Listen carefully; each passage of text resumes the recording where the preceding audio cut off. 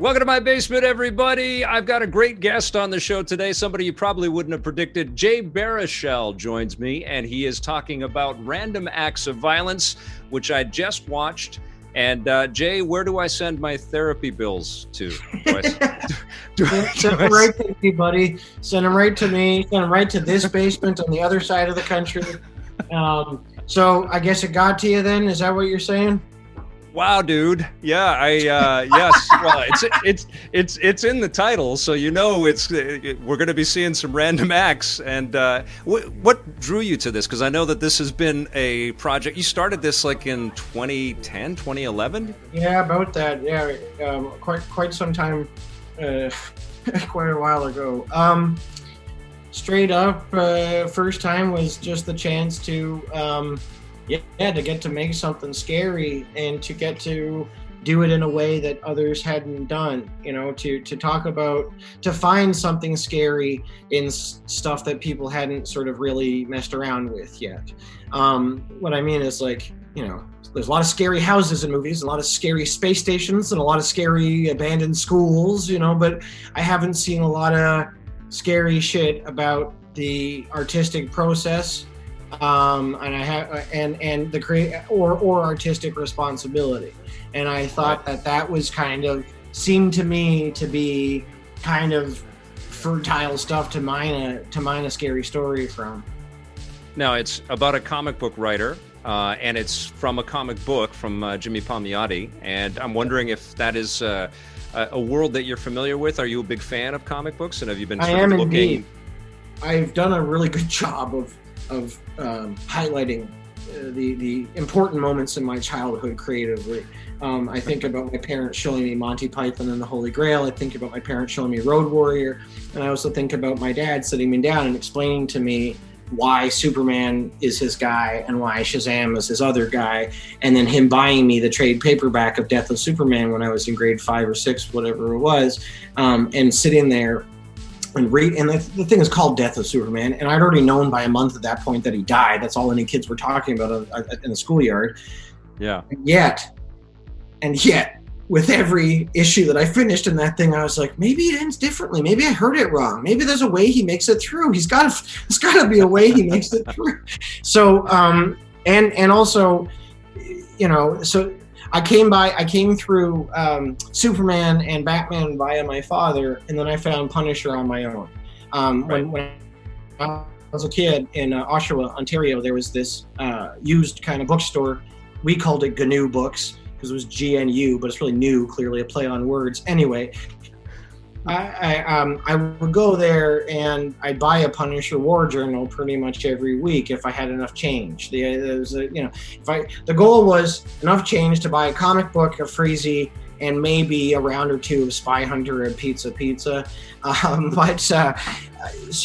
And a few years ago, for a period, I was part owner of a comic book company in Toronto called Chapter House. And I've gotten to write a few comics too. I've written, when you are part owner of a company, it makes it far easier to write shit for it. But I also got to write some stuff for DC and Marvel as well. And so it's one of my great loves. That's awesome. But clearly have you been actively avoiding partaking in the Marvel universe or the DC universe to try to find your own direction, or did you do this so that maybe you pop up in an MCU movie or something like that? Oh, geez. No, this is just, we didn't make this movie because there's a lot of popular comic book movies. This is going to be a very hokey answer. We made this movie because there was a really good story in the subject matter, in the source material, and so. And who knows what happens, but it is cool to kind of get to remind people that not every comic book is about a superhero. So sometimes 100%. It's about 20-something artists and stuff, so but I would I'd cut off all of my limbs to make a Punisher movie. So talk to me about the I don't know if it's a message, but certainly it's interwoven into the story, this idea of the responsibility of an artist and even the sparks that fly between your Jordana Brewster and Jesse Williams because of Todd, the character that Jesse plays, obsession with telling this story and kind of honoring this crazy killer. Is that something that you kind of recognize in maybe some of the content that you consume and are predispositioned to look at the dark stuff in all of our media these days? Oh, correct. That's exactly it. I'm kind of meditating on the questions I ask myself about my own kind of viewing habits and reading habits. I come by true crime pretty honestly, in that like my mother would read Max Haynes' column in the Sun every weekend, and this is always, my mom loved a great murder mystery, and I was a kid in Oshawa when Paul Bernardo and Carla Homolka were wreaking havoc in that whole area, and it's like a pretty fundamental part of my childhood, that whole era. But I have, as I've gotten older, have tried to sort of wonder and ask myself, what is the experience? Like, why do I read this stuff? Am I reading it because I am so consumed with empathy for everyone killed? I wish that were the case, but I am connected to it because it's fucking crazy. And therein, and that's not wrong in itself. But it definitely has a slippery slope to it. Because I think that there is, let's say, I don't know how I can say it any better than this. If a relative of mine was murdered and their murder was featured on something called My Favorite Murder, I would probably be deeply offended. There's a sort of solemnity that I think is kind of required with dealing with this stuff. And when you take that away, it ends up being, at the very least, irresponsible, at the very least tasteless, at worst, irresponsible, I think. Do you think that it's such a crazy damn time right now to, think about consuming anything, and that, the choices that we make, but do you think that this is, an interesting time where we're faced every day with the fragility of humans? And I think that there is this dystopia that we're living through. And do you think that we're like, this is the perfect time to launch something or to release something? Like The Last of Us 2 just kind of had to face that on PlayStation 4, right? Like a post-pandemic game. But I guess it does. You are obviously building a movie that has some deeper meaning than just our lurid fascination with the killer. You're trying to think about the ramifications. Yeah. Ideally, but I also don't want to be didactic, and it's not my job to tell people. I don't like to be super heavy-handed. Now. There is some clear morality in the movie. The movie thinks some things are right and some things are wrong. But I also think the movie, more than anything, kind of traffics in a dialectic that doesn't necessarily have an easy answer. And why should it? Because it's made by people.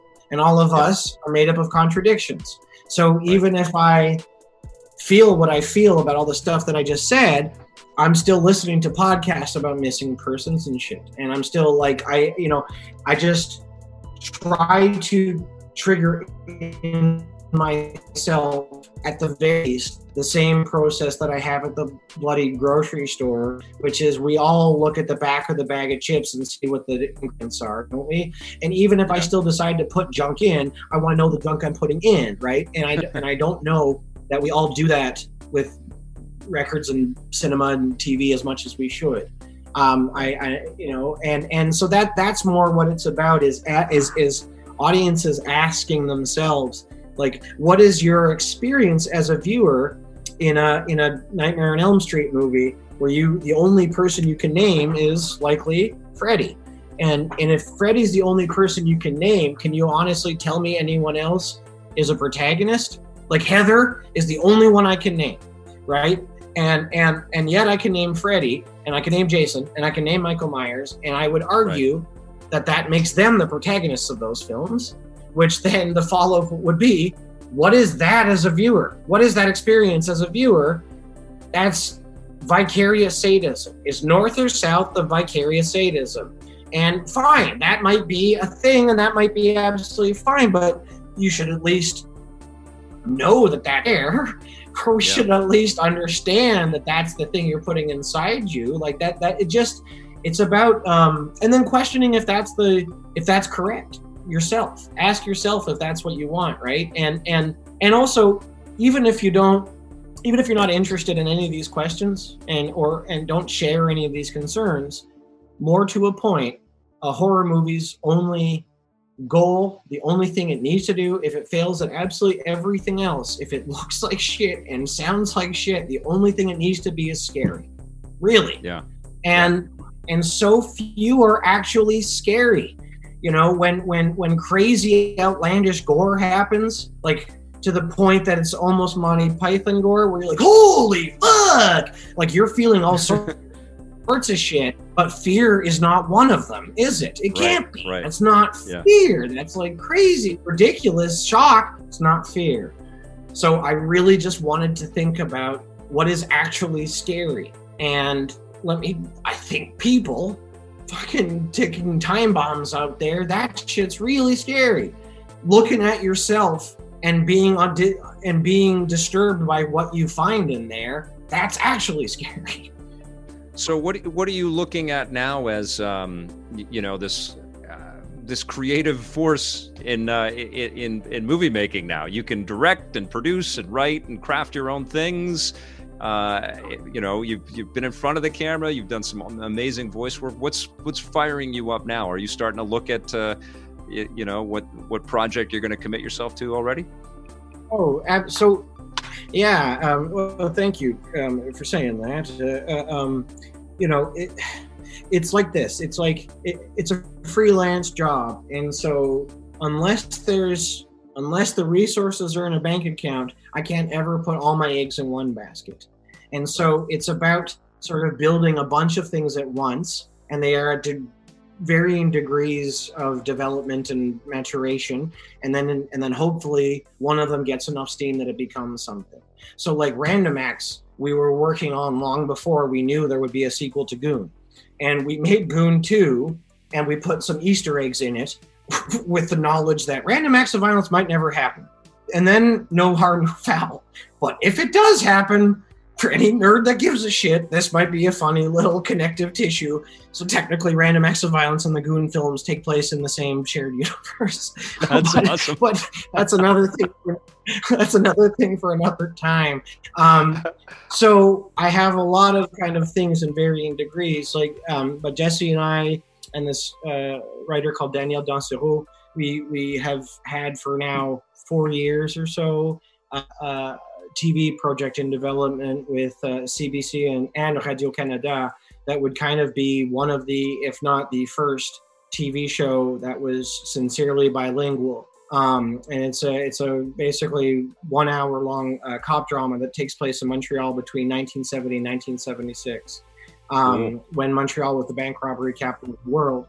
In 1970, you have martial law. In 1976, you have the Olympics.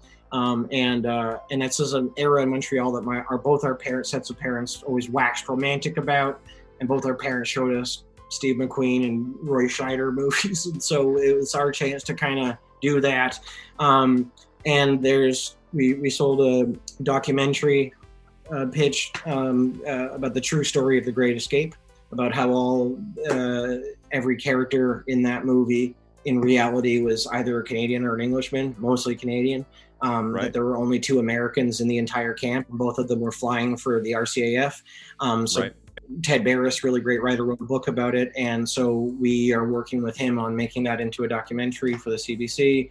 And then there's my 2 sort of baby passion projects, which is my version of my telling of the Robin Hood story. And then there's this Spitfire pilot, Canada's most lethal Spitfire pilot in World War II. Was a guy called George Burling. It was a guy from Montreal, and the whole thing is Billy Bishop. We all know him. He has an airport named after him, and no one knows who George Burling is, and there's a reason why. But anyway, so there's a bunch of shit going on, and then I got a few acting deals and all that stuff. Yeah.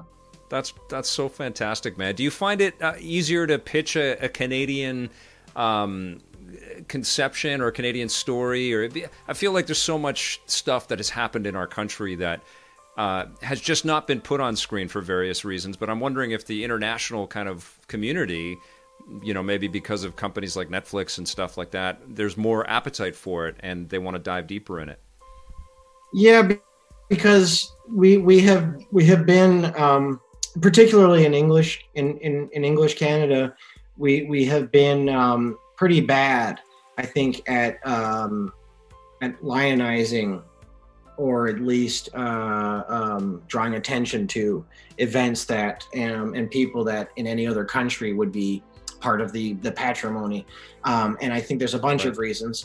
The biggest one is we inherited that British strain of shame, which I think is a good thing. But that coupled with our proximity to the States and our paralyzing fear of ever doing anything that's remotely American has made us bury a lot of it.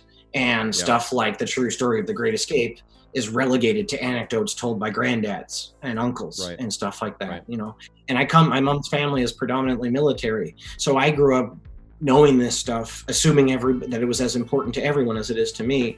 But you're right about the international thing, because this is the thing. The last word any Canadians would use to describe Canada is exotic. But that's the last word anybody would describe about the place they fucking live in. That's the inherent, that's what makes something exotic, right? So when I started so first I was just trying to wage the battle of things can take place here. No American is going to throw their fucking remote at the wall when they see that Doug lives in Nova Scotia, that Doug pays for a drink with Canadian money. You're not going to see a Scotia plate and be like, fuck this, I'm never watching this again. No, it's not. There's no such thing as prohibitively Canadian. Well, the extension of that is, beyond that, I'll go you one further. There's interesting shit here that people outside of here might find interesting, right? Yeah. And the idea is like this, so we get to show people crazy, interesting, colorful, weird, diverse, inconvenient places that the world has shown us for years. We are just now, you're right, it's the rest of the world seeing us has allowed a lot of people here to see ourselves through their eyes, which is important because for 100+ years we have seen ourselves not even through our eyes, we've seen ourselves through American eyes. 100%. The sort of trope of how we view ourselves, of the like soft-spoken, humble, fucking agrarian Mountie and fur trapper, which is, they were there, but that's all an invention of American cinema. There's a really awesome thing, a great documentary called Has Anybody Here Seen Canada? And it's all about Canada portrayed in Hollywood cinema from the 30s onwards. And Canada to them was exotic, and it fulfilled a niche. And there used to be Westerns and Northwesterns, and that was and that was movies that took place here. Except for we had nothing to do with any of them. And the movie takes its title from something heard on a set of one of these movies. Has anybody here seen Canada? Does this look like fucking Canada? So they just made up what they assumed we were, but then we did the ultimate sin. We adopted it for ourselves. Right. And it's like, it speaks volumes. Speaks volumes about us. Yeah, dude. And I feel like we're such a big country and we're so spread out, but we have many, many, many awesome stories to tell. And I know, and we can count on you being the guy that's out there digging them up and telling them. And super proud of that, and super proud of you. I hope one day we actually get to meet face to face and in person. But I know it's been entirely digital. But I even went and shot like a thing for you. I did like a whole sketch. And it's true, we've never met in person. But yeah, one day I look forward to it. Yes, either here or Montreal or Toronto or LA, we'll do it. That was Jay Baruchel on Vic's Basement. Thank you so much, Jay, and thank you all for watching. We'll be back with some new content soon, and until then, play forever.